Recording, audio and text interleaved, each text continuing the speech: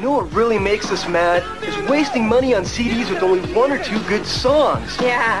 Tell them about punk.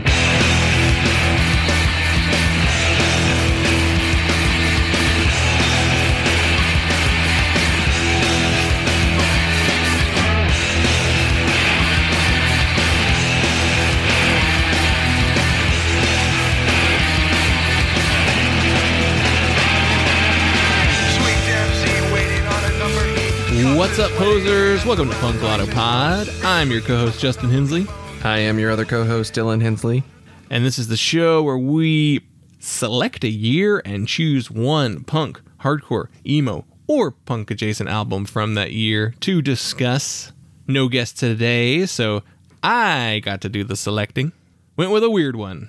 Did you? I mean, I guess I could have gone weirder. Yeah, you really could have. I mean, we were looking at the charts earlier on the Patreon. Yes, patreon.com/punklautopod. For $1, you get access to all of our bonus audio, which includes this week a chart dive on the year 2015. Chart dives are fun. Chart dives are easy. Chart dives are fun. Chart dives are easy. My window is open. I should probably close it. It's going to get hot. Well, my landlord is mowing outside my window right now, so I don't hear it, so it'll pick up. Yeah. Most of the background noise, I feel confident I can gate out, but if it gets really loud again, I will get up and close the window. We don't have a guest, so we're not going to kill the flow. It's fine. It's fine. So if you hear like, noises... It'll be like the ambient noises, like the birds chirping that in the John Russell episode. Yeah. I mean, I was listening to a podcast today where one of the hosts, I guess, had a window open because you could just hear cicadas the whole time. Which I'm like, that's early. They haven't started here yet. But he's in like the Chicago area, so that makes sense. It's going to get colder sooner there, so they're probably out earlier. Yeah. Anyway, yeah, Patreon. All sorts of bonus audio out there. Lots of different subjects and styles and years and all sorts of good audio over there. I guess good being your decision on whether or not it's good, but you decide. Yeah. Every week I do a new release Friday bonus audio where I give myself way more work on a Friday than I should, where I tell you 5 albums that came out that day that I was enjoying. So you can also join the $10 tier where you get to select what album we talk about on the show and maybe even come on the show if you'd like. That's what we're doing next week. We had a giveaway, and we're going to be speaking with the winner of said giveaway about an album he selected, and that's going to be a fun one. We're on all forms of social media, Instagram, Twitter, and Facebook at punklautopod, punklautopod@gmail.com. Our voicemail is 202-688-PUNK. No subjects this week to talk about, I guess, unless you can think of laughing in a song. I was given a couple more examples of laughter in a song by our mystery Madball caller. Actually, he brought up, I'll tell you what it is. He actually messaged me and told me that a song with laughter in it. He said it's not quite Madball, but close. It's Slapshot, and the song is called The Last Laugh, which ends with laughing. That would be it. Yeah. The last laugh! Ha ha ha! The last laugh! Ho ho ho! The last laugh!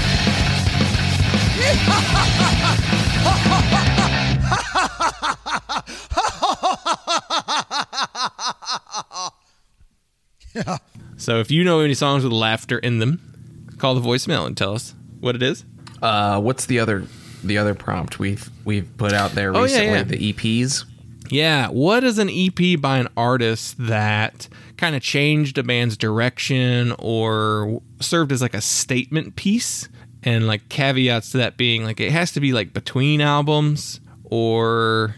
Yeah, I would almost go as far as to say like the First Mission of Burma EP, Signals, Calls, and Marches it really is such a significant like fully formed release. It wasn't like extra material from an album, and it wasn't basically a glorified demo. It was truly an album. It was just really short.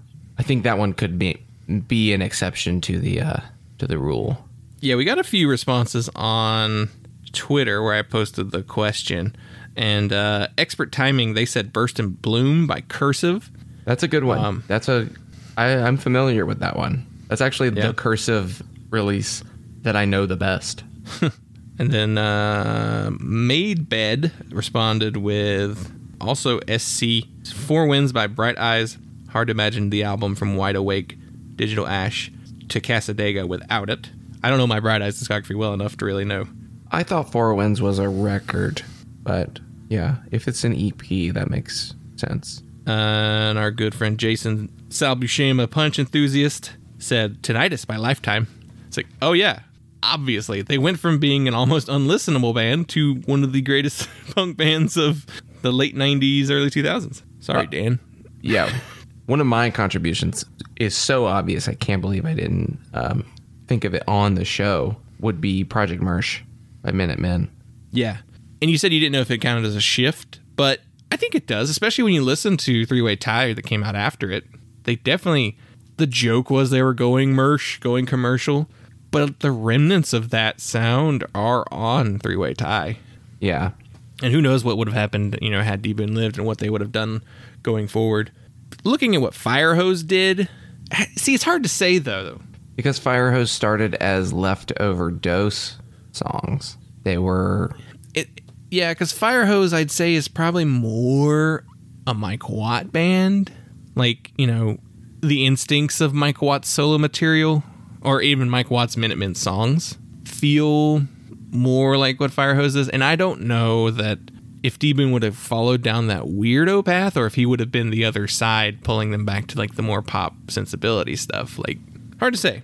They could have gone real weird, but also maybe not. Who knows? But yeah, if you have an EP that you think kind of represents this feel, then give us a call and leave us a message. That's 202-688-PUNK, in case you missed that number. And Dylan, you used the Substack. I wrote a review of a Wilco record. Not a new one. Nope.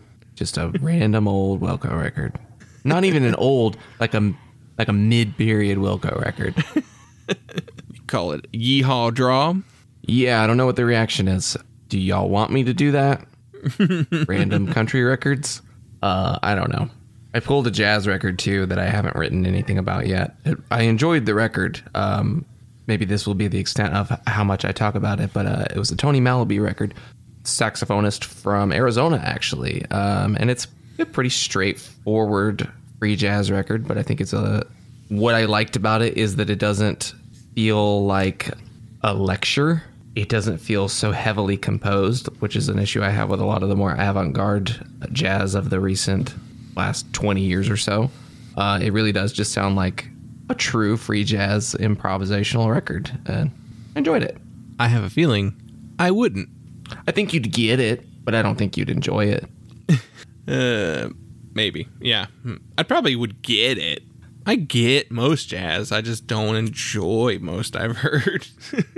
For those interested, it is Tony Malaby's Tamarindo record. And that is, you can read Dylan's Wilco review over on punklottapod.substack.com. I think that's everything. So, whenever it came time deciding what we were going to talk about this week, I was looking at the years we've done. I was like, wow, we've done a lot of these decades lately. Like, we could do another 80s, but I'm tired of every time when it's just us, we talk about an 80s record. Yeah, we end up on something that we don't like. And we get in trouble. It just seemed like every time we do one of these by ourselves, we wind up with an 80s pick. Meanwhile, the guests, it's probably because the guests are always like, I want the 90s or the 2000s. I was like, of course you did. It's like the best, the densest era of music. Now that's really what it is. Now that's what I call an era I can be nostalgic for. Yeah, that's what it is. So then our other options is either just do something that, like, a year that, like, we probably did within this calendar year already, or we could do the 80s, which we're tired of, or we can go all the way up to the 2010s, the dreaded 2010s, a decade nobody wants to talk about, unfortunately. There's a lot of great records through those years, but I guess it feels too recent, or it's too fresh in people's minds that they don't want to talk about it. It doesn't feel classic. No. Right, because stuff in the 2000s, it's starting to feel classic now. Yeah. That's the thing is the early mid 2000s, I feel like we're having enough time has gone by that we can reassess a lot of things. We can reevaluate things. That's definitely a track that people take when talking about records from that time period. I mean, it's at least my perspective on a lot of the stuff that we've done from that time period. It's like, okay, well, I didn't like this then, but I was a butthead then. So there's that. And then there's also like, there's like, has this aged well? Or that's also another perspective you can take with that stuff. The 2010s, I think everyone can still draw the line through what was coming out in 2010, 2012, 2015, the year that we're doing now, to today. That progression is still pretty fresh in your mind. A lot of those bands are still active from that decade, But I think, yeah, it's a decade too that is, I guess, not so long ago that it fell out of your rotation. Even like, there's a chance a lot of this stuff was still in your rotation, or maybe like you go to it once a year or something like that. I don't know. I am curious about we've had some younger people on the show, and even they don't seem to want to touch any of the 2010 stuff. And you would think that would be like, okay, like did some of the stuff that came out then would be formative for you, right? Yeah. But I guess I think about it as like, if I was 25 being on a podcast, would I necessarily want to have talked about a record that came out in 2005, 2006, 2007? Maybe not. Depends on what it is. Yeah. Well, I also think too, with the way we do our show, we kind of keep it punk and punk adjacent. And the 2010s were an era where punk died. Identity crisis. Yeah. Punk doesn't know what it is anymore. I still say punk doesn't know what it is anymore. Everybody calls some stuff, punk records, literally anything other than punk. So it kind of leaves you with a subgenre, like a lot of heavy stuff, a lot of metalcore, deathcore, all that kind of stuff still shows up just because it's like, yeah, it's still metalcore. And metalcore and hardcore and the heavy stuff in general. And it's really interesting how fast it moves and how slow it moves. Mm-hmm. And it's very similar to metal. How, like, I remember the whole, like, post-metal and sludge and stoner stuff as it was really starting to blow up in the early mid-2000s. And you can absolutely still find so much metal that sounds like that. Yeah. But there's tons of it. Yeah. And it really progresses in these really minute ways really quickly, but the overarching sound is still sleep riffs.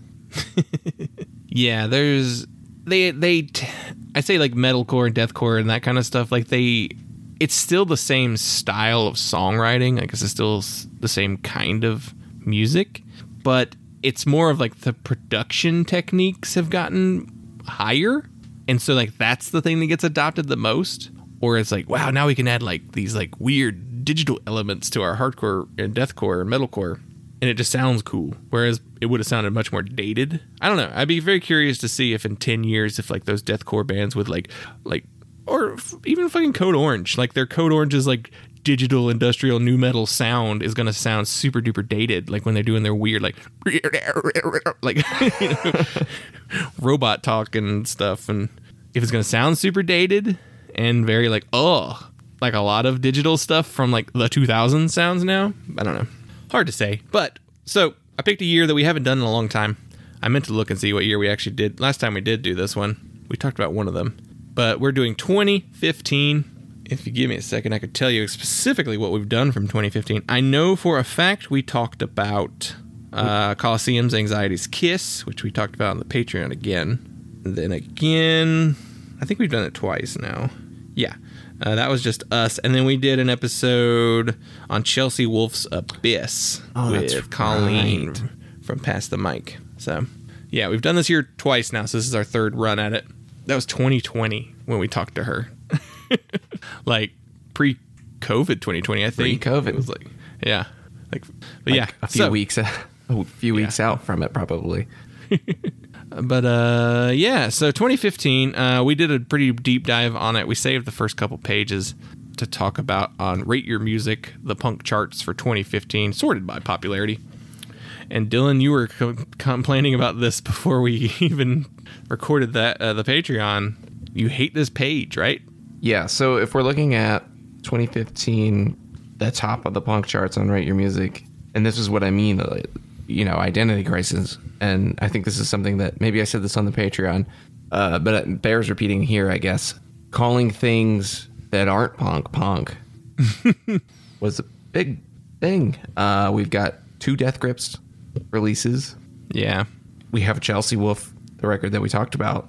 I feel like one of the biggest stretches in genre we've done on this show. Yeah, it's up there with the Silver Mountain Zion. Yeah. Which, I mean, no one was calling that a punk record. I think this is just kind of one of the flaws of the way genre trees are structured on this site. But, historically, yes, gothic rock does come out of post-punk. Mm-hmm. But I think it fused with metal and industrial and other sounds so early on that it really did become its own thing. But we have like a Little Ugly Mane record on here. Yeah, and a Kid Cudi. Though that's like an alt-rock Kid Cudi record. He's done that a couple times. And it's supposed to not be good. Kid Cudi hasn't been good since, Man in the Moon? I don't know enough. But there's a lot of the big stuff that I think maybe even falls properly under the punk umbrella. I don't really like. Viet Cong, who are now Preoccupations because they got shit for their name. Jeff Rosenstock, We Cool, blah, blah, blah. There's a Slater Kinney record, No Cities to Love. I've never listened to that one, I don't think. It's not the St. Vincent one. No, that's later. It's probably fine. It's probably good. I just haven't listened to it. I don't remember anyone being excited about it. No, but I don't know if we would have been like were we into them yet in 2015? Really only aware of them. I don't think I had really listened to any of their records at that point. Yeah, it's hard to say. But like even you look at there's Turnover and what else we got? What else? The Title Fight Hum record. Yeah. Or one of them, I guess. I think they actually did that sooner than Laurel Green kind of went in that direction. But yeah. Hyperview was the full-on Hum Worship record. See, and that was it. It was the emo bands were like, we don't want to do emo anymore. We want to do Hum. Like, huh? Okay. Hum? To the rest of us who weren't in the know about Hum, you're like, that Stars band? There's so much more than that. And there's this other band you've never heard of called Failure that did the same thing. The World is a Beautiful Place and I'm No Longer Afraid to Die released Harmlessness. This is like, they became something big. I would never expected that band to become huge. What's the breaking point with them? Whenever, If Ever? 2013 album? Yeah. That's the blow up. The glow up? Pretty much immediately. Yeah. They had a bunch of EPs before. The demo, the Formlessness EP. Wait, they used the name Harmlessness. Aha, I see. Josh is Dead. Bunch of splits. Yeah, it does take until Whenever, If Ever for them to blow up. And then they just continued to blow up. And now they're like kind of luminaries of whatever they are now. Because I don't even know what you call them now. I wouldn't call them an emo band anymore. Post-emo? Maybe? Is that a thing? I think it should be. I think what they do is that. Yeah. Because it's not full on spacey hum rock or anything like that, and it's not full on post rock. Yeah. You mentioned Turnstile, Nonstop Feeling. Yeah, I remember that coming Turnstile? out. Did you mention Turnstile? I thought you mentioned. I mentioned Turnstile. Turnover. That's right. Yeah. Turnstile put out Nonstop Feeling. It's funny to me that band keeps putting out records that people are like, holy shit, it's changing the direction of punk. And like, I listen to them and I don't care. Well, you're in the minority. They were more Quicksand. Now they're more 311. I like Glow On. They got on TV, which is something for hardcore. I do think it's important that record did what it did, because we haven't had a punk record really do anything like that in a long time. It is cool to see that happen. As much as I don't care about that record, I think it is still really cool to see something so subcultured making such a big impact on pop culture in general. Especially during this time period of people being like tongue-in-cheek, hee-hee, pop punk, Machine Gun Kelly. Yeah. Olivia Rodrigo. Willow Smith. That's over too, though. Like, it feels like that moment's done too, because didn't what's his nut say? He's done with punk now too. Machine Gun. I'm trying to think of something to call him, but other than Sex Pest, but Machine Gun Fella. Felon. He's got accusations too.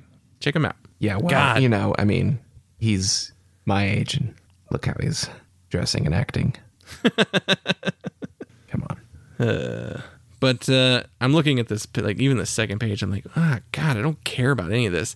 I think I've come to the conclusion that 2015 was not a good year for punk music. There's good stuff, because there will literally always be good stuff, but overall, it's not great.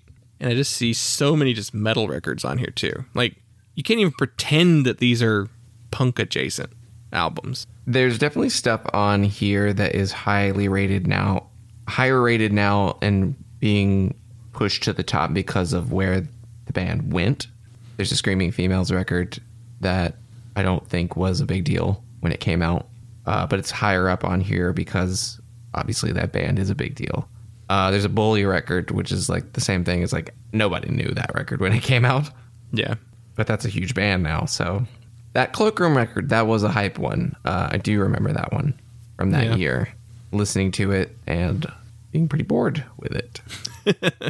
Yeah. It's dire. Honestly. Like, Sports, released records that year. The latter being now Remember Sports. I can't believe that there were two active sports that were going on that were kind of the same level. But the one has a period at the end. And in, like, same scenes. That Sports with a Period was a Midwest emo band. And, like, Sports was, like, a lo-fi indie pop that comes from emo. Yeah. But also that sports band doesn't really do a lot, I don't think. But also it's kind of an ungoogleable name. So it's good they changed their name to Remember Sports. Much better. Yeah, I don't know. 2015, overall, even after going through all these years, I think it's a bad year in general. A bad year with some good records that we loved that no one else cared about. So how about we talk about a record that people did care about before it came out and then stopped caring. We'll get into it. So 2015, I went with Tenement and their album Predatory Headlights.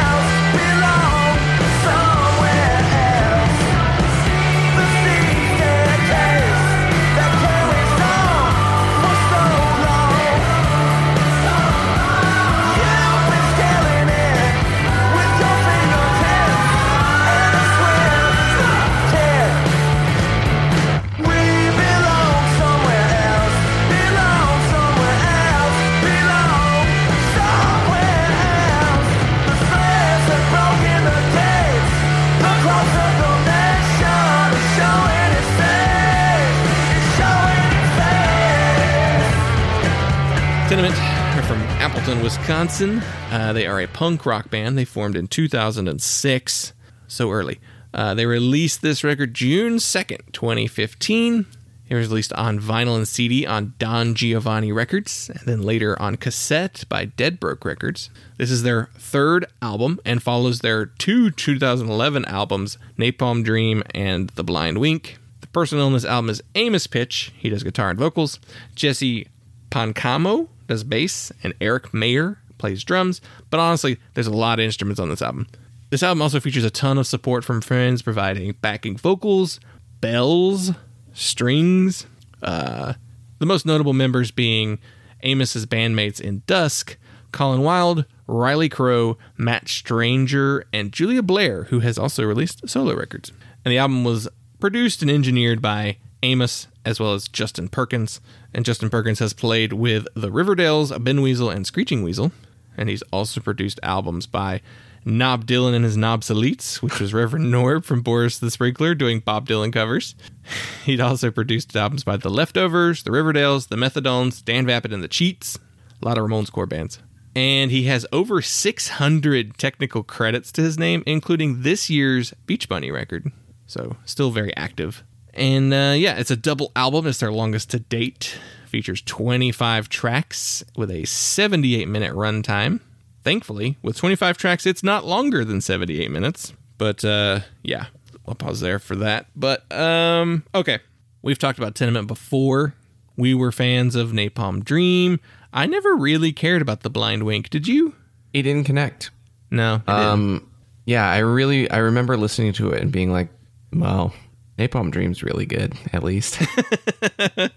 But it was also like a confusing release date. I think The Blind Wink, I was never even fully sure that The Blind Wink was a new record. I kind of always got the impression it was like a comp or like demos or something, like rarities. Because I think I heard clips and I was like, these are super duper raw. This must be older material. I don't know which came out first. I think Napalm Dream came out first. But yeah, I remember hearing some songs from Blind Wink thinking it's not a real record. I don't think until now I realized that it's really a real record. Because they have a lot of that kind of stuff. They have like 2 compilations called like Bruised Music. They just have a very confusing discography. But do you remember how you felt leading up to Predatory Headlights? I remember being pretty excited for it because I loved Napalm Dream. It was such a good record. And I figured like this is the record that they're pushing. Because I don't remember them really ever pushing The Blind Wink, which kind of lends to that, like, is it a comp? Is it something? Is it a demo record? What is it? But there was a lot of talk. There was a lot of press about this record leading up to its release. So I remember being pretty excited for it. It was definitely a record that was on my radar that I was going to, like, make a point of listening to it, like, the day of or shortly after its release. Yeah. Yeah, this was definitely that time period where it was like, you didn't always listen to everything the first day it came out, but you would have like 1 or 2 things, but you wouldn't have something every single week where you were like, I gotta hear that. It was just usually like every couple weeks you'd have a new record where you're like, oh, I'm waiting for that one. But I think it just changes. That just shows the change in how people absorb music now. It's very much move on to the next thing much faster than it used to be. Yeah, super excited. Did we know it was going to be a double album before it came out? There was probably a review or something on a press release that detailed the length of it. I was vaguely aware of it. That it was going to be an extra long album. You know, okay, I know for a fact we knew because I remember having the feeling of, you mean this band who plays 15-minute live shows is going to release a double album? Like, I knew that already. I was like, there's no way. They don't have enough songs. Like, how are they going to do that? And it's arguable whether they did or not. But, yeah, I remember being very excited for it and kind of just confused as how it was going to work, how they were going to do it. Do you remember how you felt after you listened to it? I was trying to remember when I listened to it. And I have a pretty distinct memory of listening to it while I was driving to Charlotte. And I just looked this up and I was like, I was driving to Charlotte for a show, and I realized I was driving to Charlotte to see Shovels and Rope. I actually have that poster on my wall. I was like, that show was June 5th. I'm like, when did this record come out? June 2nd. So that's definitely the show that I was driving to. And I remember listening to it in the car and driving, and I think I remember actively thinking while listening to it, I don't like this. And this is apocryphal, I guess, but I feel like I might have turned it off. I don't know that I actually sat and listened to the whole thing. I could have. The drive was certainly long enough that I could have listened to the whole thing on that drive, but I don't remember doing that. I think I switched to something else. So my immediate, like my first, it was the memory I have of this record has always been huge setup, big disappointment. And it really is one of the most significant records that I can think of in the last 10 years where I had that much disappointment in the record. I think there have probably been records that I haven't been interested in or didn't like. Probably records that I disliked more, but they were records that I had a lower expectation for, or there were already like warning signs that I wasn't going to like that record. Yeah. Yes, a lot of times there are the warning signs. You're just like, oh, I don't like that first single. Let's see what the second single is. Oh, don't like the second single. Uh-oh. Yeah. You know, like, but this, I think we probably had singles. We probably had tracks out, and we were like, pretty good. Looking forward to this record. And yeah, I remember listening to it. I also don't remember if I finished it either. That first time I listened to it. It might have been one of those ones where I was like, I started it and I was just like, I'm not feeling it. And I probably hit a wall, and I can probably guess what that wall is on the record.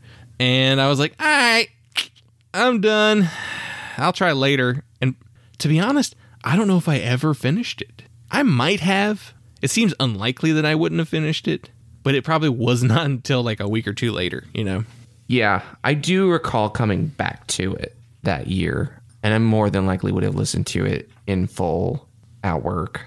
Were you a captive audience? Where it was a little easier to just be like, all right, this is a long-ass record, and I'm just going to plow through it because I'm not going anywhere. Yeah. I already don't want to be here, so like I don't need the energy boost or anything. Nothing's going to work. The funny thing is, too, like we have friends who also liked Tenement. They also liked Napalm Dream, like our friend Grant, who runs Bitter Melody Records. He liked Tenement. He was looking forward to this record. I don't think he liked it. Our friend Josh Robbins runs, just Spinning Out. You know, he is a big Tenement fan, too. And I don't remember his reaction completely, but I think this is apocryphal, too. I don't remember, but I think he didn't like it either, or didn't like it as much, like that kind of thing. It seemed like everyone that we knew that was excited for this record didn't like it. And what's the number one thing that makes you not like it, personally, for you? Oh, wait. Okay. I will say that my number one reason for not liking it then was, and this was the thing that I thought it doesn't have the hooks. I wasn't. It was a combination of two things. It was thinking these songs are running together in a way that I'm not differentiating them. They don't seem significant to me. The hooks are not as immediately memorable to me. And also, this is a kind of experimental, processy record with these like interlude sort of tracks and these what to me sound like song sketches that were then overproduced instead of just being like, here's 30 seconds of a song idea. And it was those two things together that I was just, it didn't click. I didn't enjoy listening to it. And then it was just super long.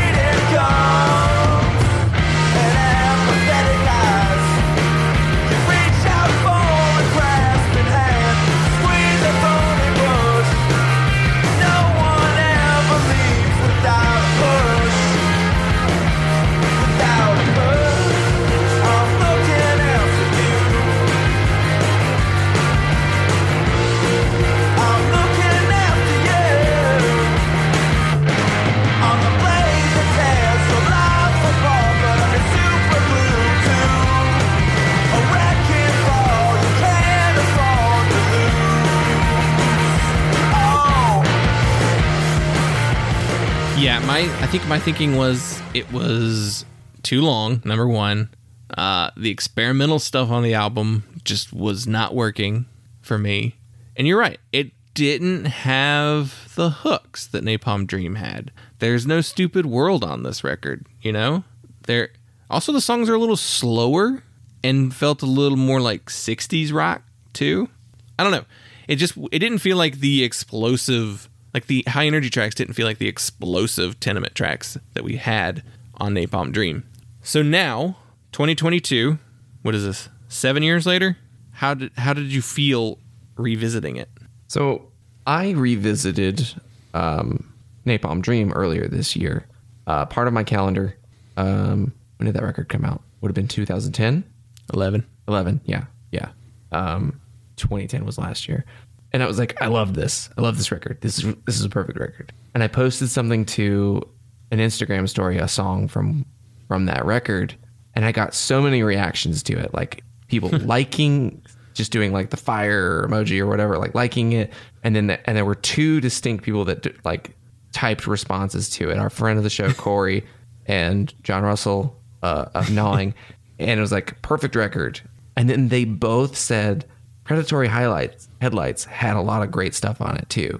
And I was like, I don't remember having any great stuff on it.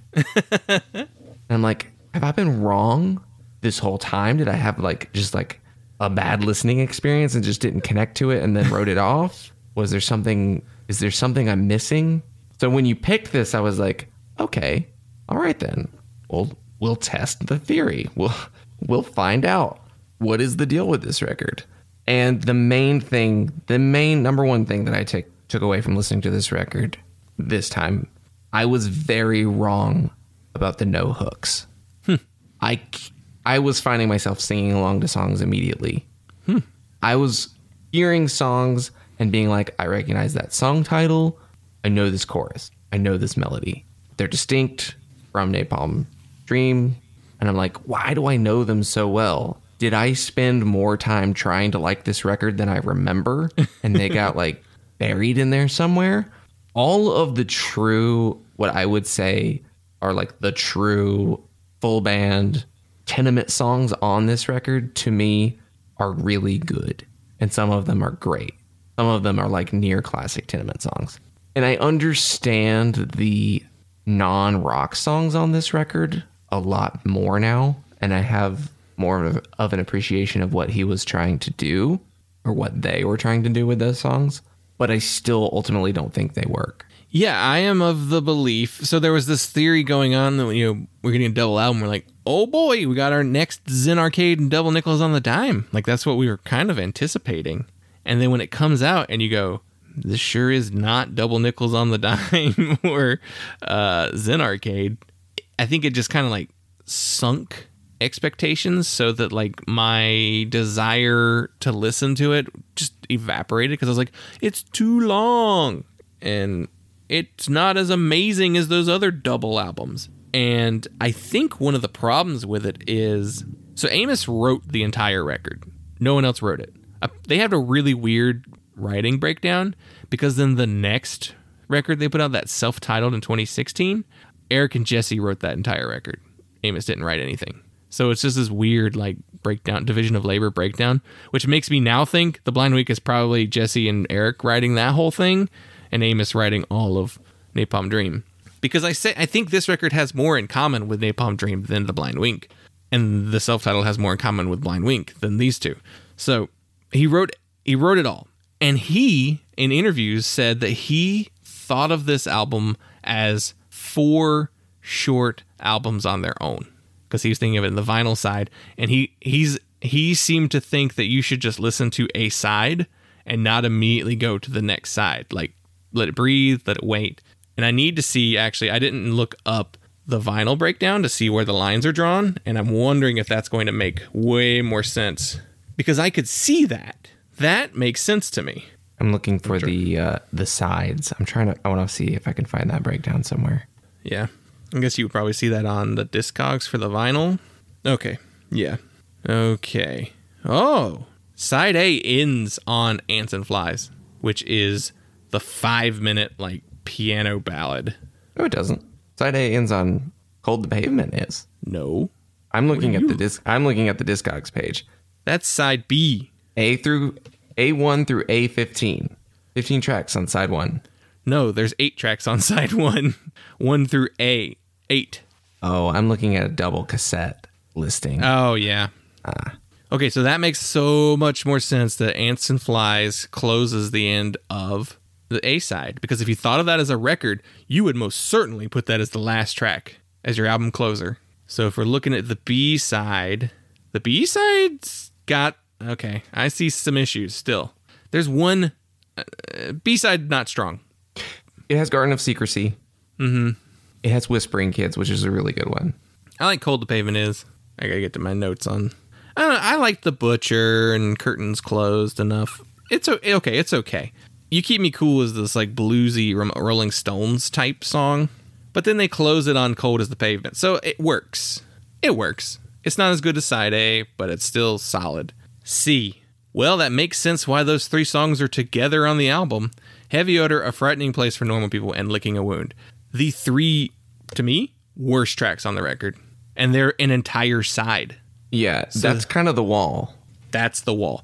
Ants and Flies is the first trip of the wall. Ants and Flies was the uh-oh.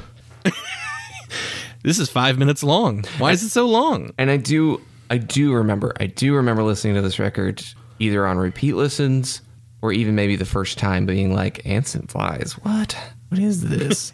And then it's followed by Garden of Secrecy, which is a song on its own that I like, but is so repetitive that it's sequencing here, if you listen to it straight through, going Ants and Flies to Garden of Secrecy is kind of annoying.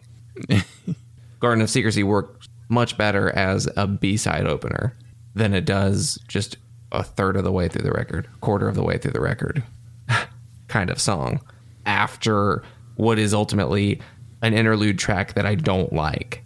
Yeah. And then the D side is I'm Your Superglue, which, wow, actually, I'm Your Superglue is an awesome song. Probably one of the best of the back half of the record.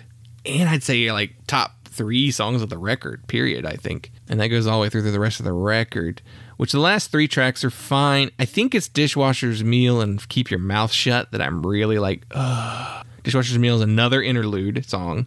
And Keep Your Mouth Shut is another acoustic song, which I think the acoustic songs are bad. I don't like the acoustic songs. I don't think they work. Yeah. So, and that's my problem with this record. It's not the length. It's not the experimentation even. The idea of doing these interludes and acoustic songs, and I saw this record talked about, and I've repeated this, of it being a process record, of being like, this is the idea of a song, and like, this is a song, and like, this is the difference in like production and that you can, in different ways that you can approach different kinds of songs. The bulk of the record is fully finished tenement songs, like full-on rock songs. And then what is supposed to maybe like represent the songwriting process or the creative process or the production process either gets over-treated to the point where it's trying to be like almost cinematic, but isn't engaging, or is just not a good enough song in and of itself. I'm thinking like the acoustic songs are like, yeah, no wonder you left this as acoustic. It just wouldn't, it doesn't sound like a song that would make the translation to a full band song. So I do now have to kind of reevaluate thinking of it in the way of his process of putting it in the order that he did, of each side is basically a self-contained record in and of itself. I kind of think it works a little better when you think of it that way. But to be honest, nobody listened to it that way unless you bought the record. No one did. Yeah. You know, like a majority of the people who heard the record heard it digitally first before they heard it on a turntable. And also the way people listen to records, for the most part, I don't think people are just like, all right, I listened to a side to put it away now. Like I'd say most vinyl listeners will flip it, at least. You may not get to the second LP, but you'll at least flip it. So it's just not the way that people absorb music. Lightning striking from a fingertips. Gravel buried deep beneath the skin. I don't care for the way it was before anymore.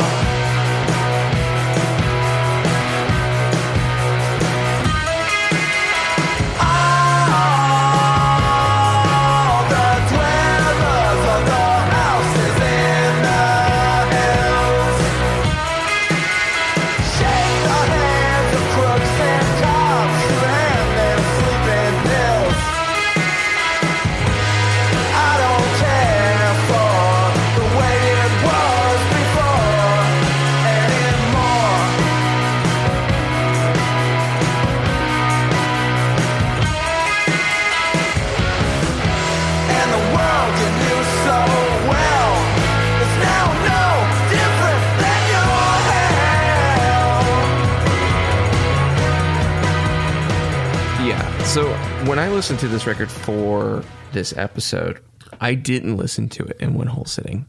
I dropped off somewhere. I think I listened to most of it and then only had maybe like probably what would have amounted to the D side left to come back to. That's that brick wall, man. And it wasn't even like an intentional, like, oh, I'm tapping out. Like, it was like, I'm home from work now. I'm going to go take a shower. I'll pick this up tomorrow and finish it. So I would have listened to the whole thing in one sitting if I had the time and had allocated the time to do it that way. But I'm kind of glad I didn't, because picking it back up with the D side, especially with like hearing I'm Your Super Glue on like the next day when you're picking up this record again, that is such a great refresher. Just be like, this is good. This is a great song. This is like an all-time Tenement song. Mm-hmm. It gave me like at least a little bit of a shot of energy to like go through the rest of the record and really appreciate it. I would actually be very curious to split this record into its 4 parts over like the course of 4 days or so. Yeah. Ooh, that's that third day though. Ooh. Yeah. So, okay. It makes sense why, because that was part of my problem listening to this record. I was like, all right, I tripped up on Ants and Flies. I did not like that song and it was too long. But thankfully, there's a bunch of good songs on the B-side. There's some weird acoustic stuff I don't love, but it's whatever. I can deal with it. You hit that C-side with Heavy Odor, A Frightening Place for Normal People, especially that song, and Licking a Wound. It's a brick wall that it kills all of the momentum. And in a digital or CD format, why would you put that where you put that? You have to break those things up. You can't have this block of 20 minutes of a record that is just awful. A Frightening Place for Normal People is 9 minutes long and not a song. Yeah. It's just like all percussion and some strings. And Heavy Odor is an acoustic song that is like strings too, and it's got like a There Will Be Blood soundtracky sort of feel to it. And Licking a Wound is just an acoustic song. I don't remember even really. It's just not a very good one. But those 3, just it is like 20 minutes because that one's 9. I don't remember how long Heavy Odor, and if it's not 20, it's 15. That's still too much of a record to do that to people. And I mean, no wonder they put I'm Your Super Glue right after that, because it's like, oh, thank God, one of the best songs on the record. You know, you have to. But that D side, they still throw a bunch of junk in there that I just don't like. I don't care about. I did not like Dishwasher's Meal. It's another piano string interlude. Keep Your Mouth Shut, I just didn't like. It is a record that, something that occurred to me also, I would be curious to put all of the interlude acoustic non-rock songs on one record, to listen to it that way.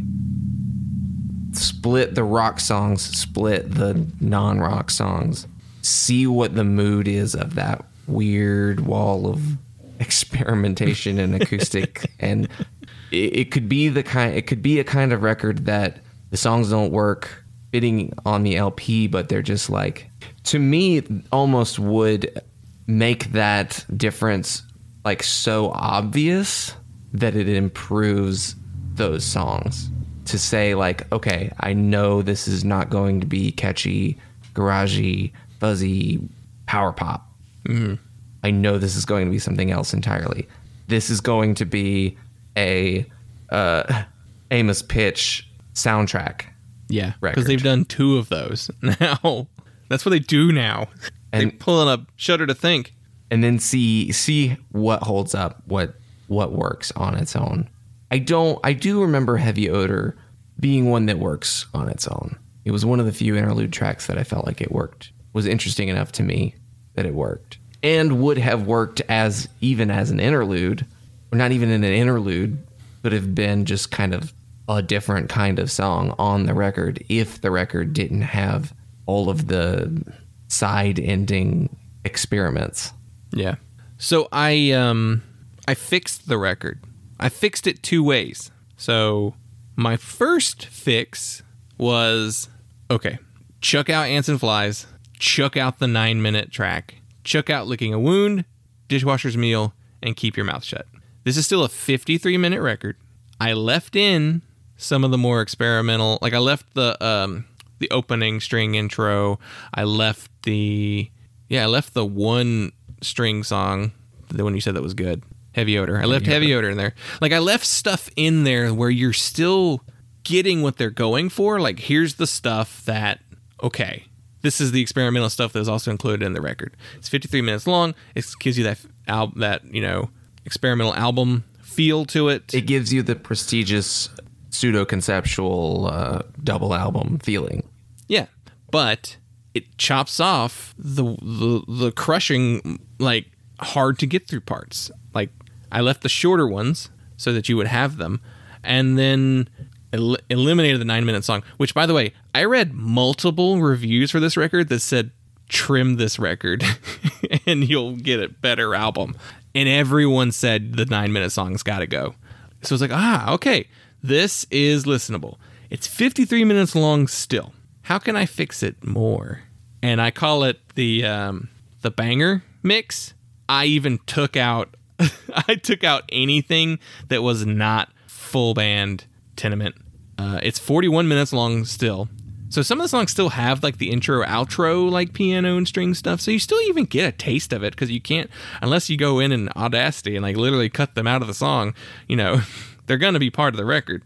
I cut out Theme of a Cuckoo. I even cut out some of the acoustic stuff that I just was like, I don't want this in here. Like, I do not want to hear this. 41 minutes. I fixed it.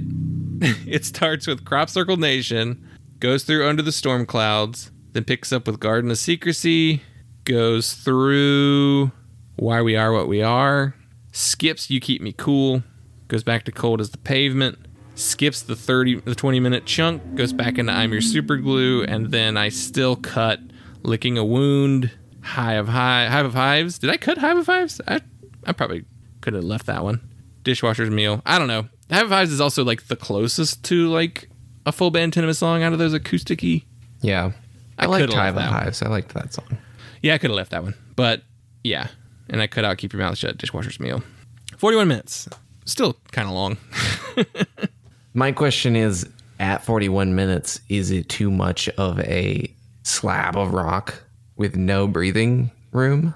There is still the breather, though. But there's still the interludes within the tracks that exist. So you still get all those. So you get your breathers. So, like, I don't know. It works to me. I could throw Hive of Hives back in there and it gives you another little different texture.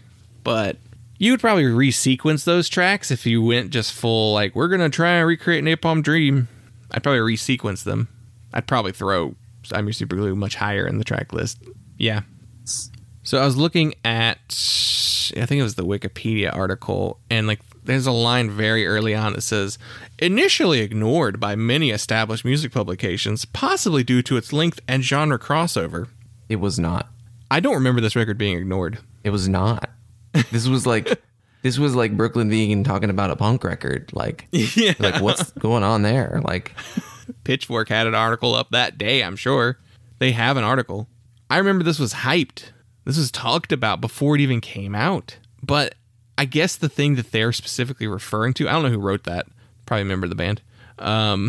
It wound up on Rolling Stone's like 15 albums you missed in 2015 list and Spin's overlooked albums of 2015. It's like, because Rolling Stone and Spin in 2015 were already irrelevant. Yeah, they're publications that didn't pay attention to anything and then want to publish a list of like, oh, this is what you missed. Like, no, you missed. This is what you missed.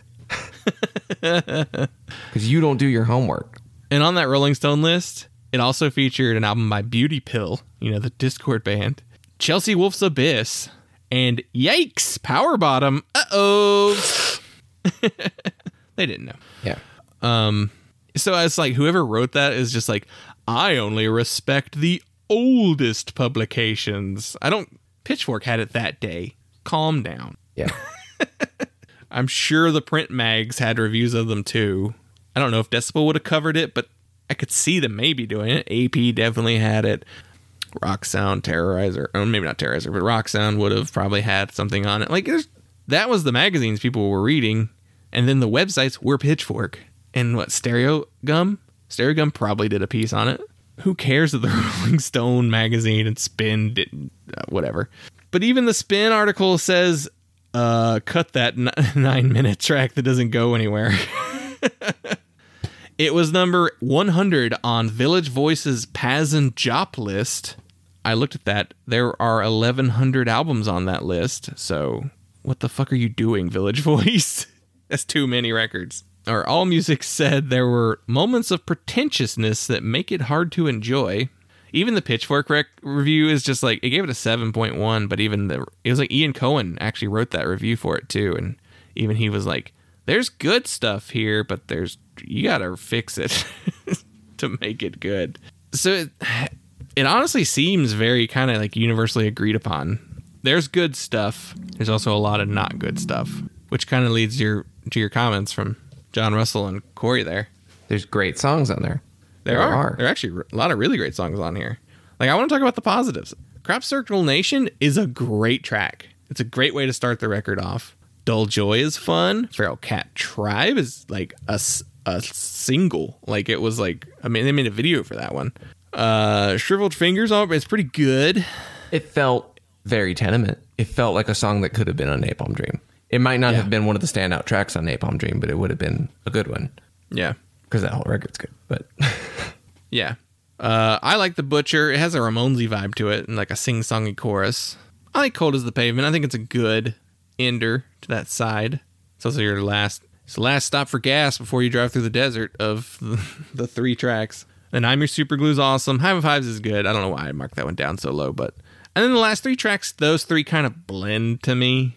Maybe it's just the exhaustion of trying to listen to the whole record in basically one sitting, but Near You is very loud and very fuzzy, and like the intro riff was like, is this High on Fire? What happened here?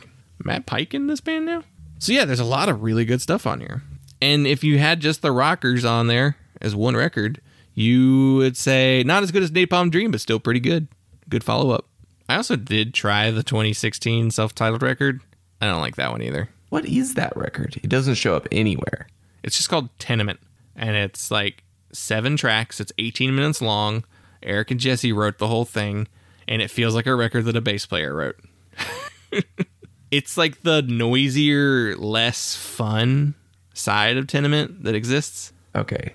Tenement EP 2015. It's considered an album, but I guess everybody's like, lengthwise, it's only 7 tracks. It's 18 minutes. It's an EP. Came out in August. I completely missed that when it came out. Yeah. Because it came out on like it was on Deranged. Yeah.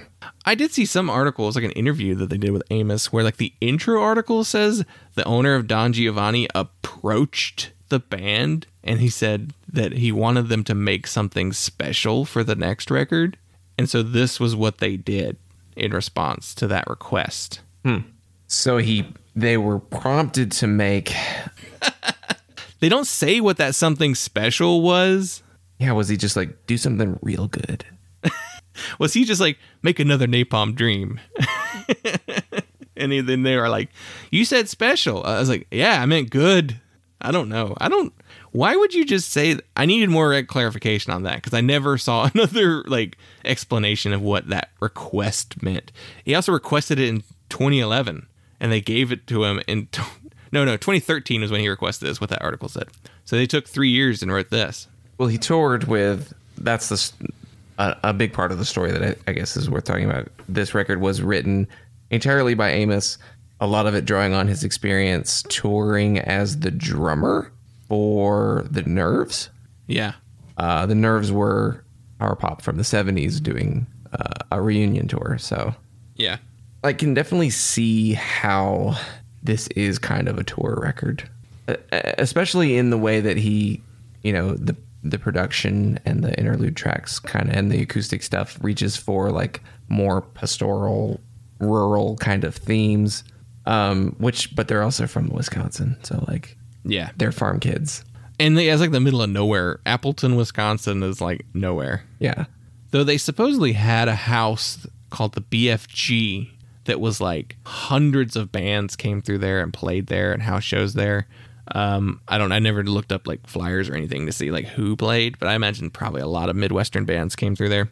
And it was supposedly like one of these like really special punk houses Like everybody's like, wow, you could just feel the magic. There were thousands of records in this house, and you'd find a stack of records, and then you'd go from like a punk record to a Otis Redding to a No Way record. Is kind of like this record is, like all their sounds, their influences come from everything.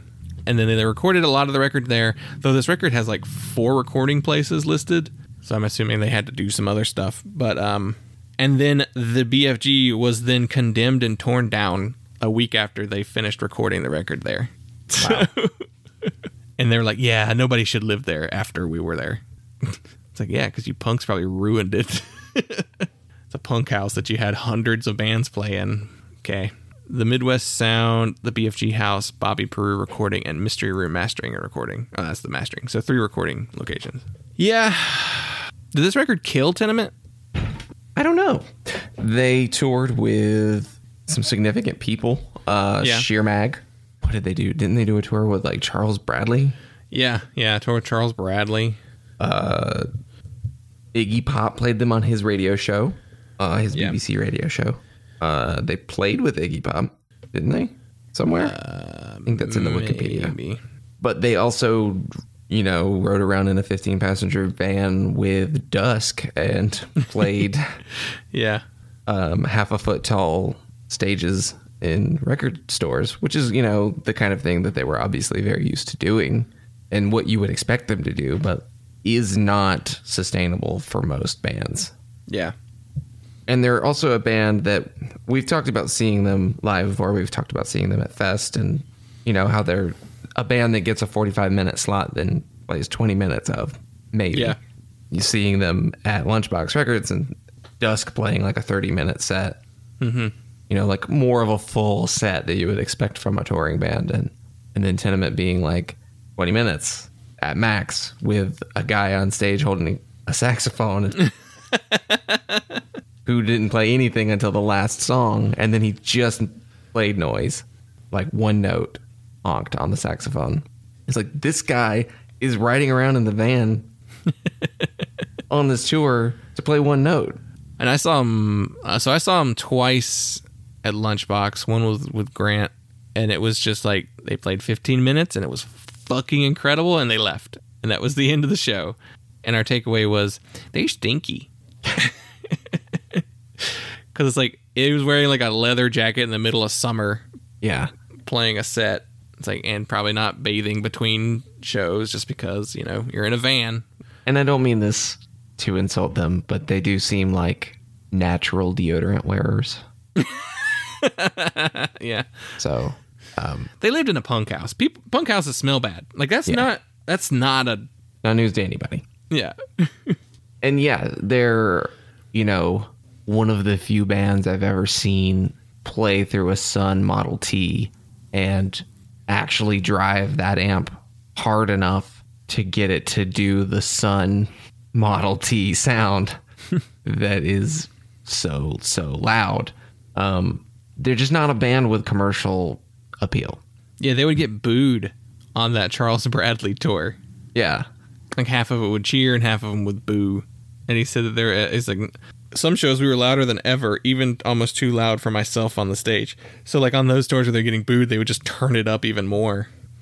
Yeah. They're true punk artists. And it, as much as doesn't work on this record, some of the things don't work on this record, I still respect the reaching. I just don't think that they were successful on some of those ideas. Yeah. But they were very dedicated to doing things a certain way that I think is really admirable. Yeah, so that original thesis of there's some pretty great stuff on this record is it's true. There's some pretty great stuff on here. It's worth listening to once to see what they did, like all the way through. It's probably better to listen the way Amos intends it, of just a side by side as an album. Or you can do your own thing and just like cut the best stuff or out and make it, trim it up, trim the fat. I wouldn't lie and say the Double Nickels on the Dime doesn't have something that could have been trimmed on it. There's stuff on that record that like you probably could have cut that. It wouldn't have been missed, Same with Zen Arcade. All double albums have something that could be cut. I think that those excursions and experimental ideas on those records, though, have something that they add to the records. Like Double Nickels has like the jamminess or like the very Mike Watt kind of thing, or the covers, which are disposable, especially in the way that they treat some of them. Yeah. But it adds to that whole experience of a punk band making a record. And it gives you a little bit of that fly on the wall feeling of being in their practice or riding in the van with them, and what kind of songs that they listen to in the van, what kind of songs they play at home by themselves. And yeah, none of those things really, none of them are 9 minutes long. And even them, you know, like Zen Arcade being like the more comparable, like this ending with, you know, a 10-minute jam, or having that song looped backwards earlier in the record, or like the acoustic song that's totally different, or the interlude tracks, they actually accomplish that psychedelia that they were aspiring to. And I don't know what the intention always is on the more experimental tracks on this record. Is it film score? Is it? It could be film score, because that's what they've done since. Like, besides that like short album that the bass player and the drummer wrote, they've not done anything else other than soundtracks for movies that I've literally never heard of. More people have probably heard the soundtrack than seen those movies even. Like, it's that kind of thing. It's like the Shudder to Think movie soundtracks for movies that you're like, what are these movies? Are they real movies? Are they just like independent things, but you have wider distribution than the film? Motion picture Proxy and Smother Me in Hugs. Those are the two movies they've done soundtracks for. Smother Me in Hugs is a short, so my guess is the other one's a short too. There's a lot of movies called Proxy. But yeah, I think I've said all I have to say about this record. Any other final thoughts? I would say that this record is a lot better than I remember it. Yeah, agreed. Like, so much better than I remember it, Yeah. despite its significant flaws. I would say I would welcome more Tenement music. Yeah, I'd agree. I want more. I mean, I In a guess, are they very focused long on time. Dusk? Is Dusk Amos's main thing now? Dusk are fairly active, Julia Blair had a solo record last year, I think. and I like Dusk, but But not as much as Tenement. It's a completely different band. Yeah. Yeah, I'd welcome some new Tenement, the classic 3-piece. Just give me a 15-minute album. I don't even care. All right, well, I think that's everything. Thank you, everyone, for listening. This was a fun one to dig into. I kind of like my new approach to album selection. So I think, Dylan, you'll get the next pick in a couple weeks. So I think we have 2 weeks in a row with guests. So due to some rescheduling. But all right, thank you, everyone, for listening, and we'll see you next week.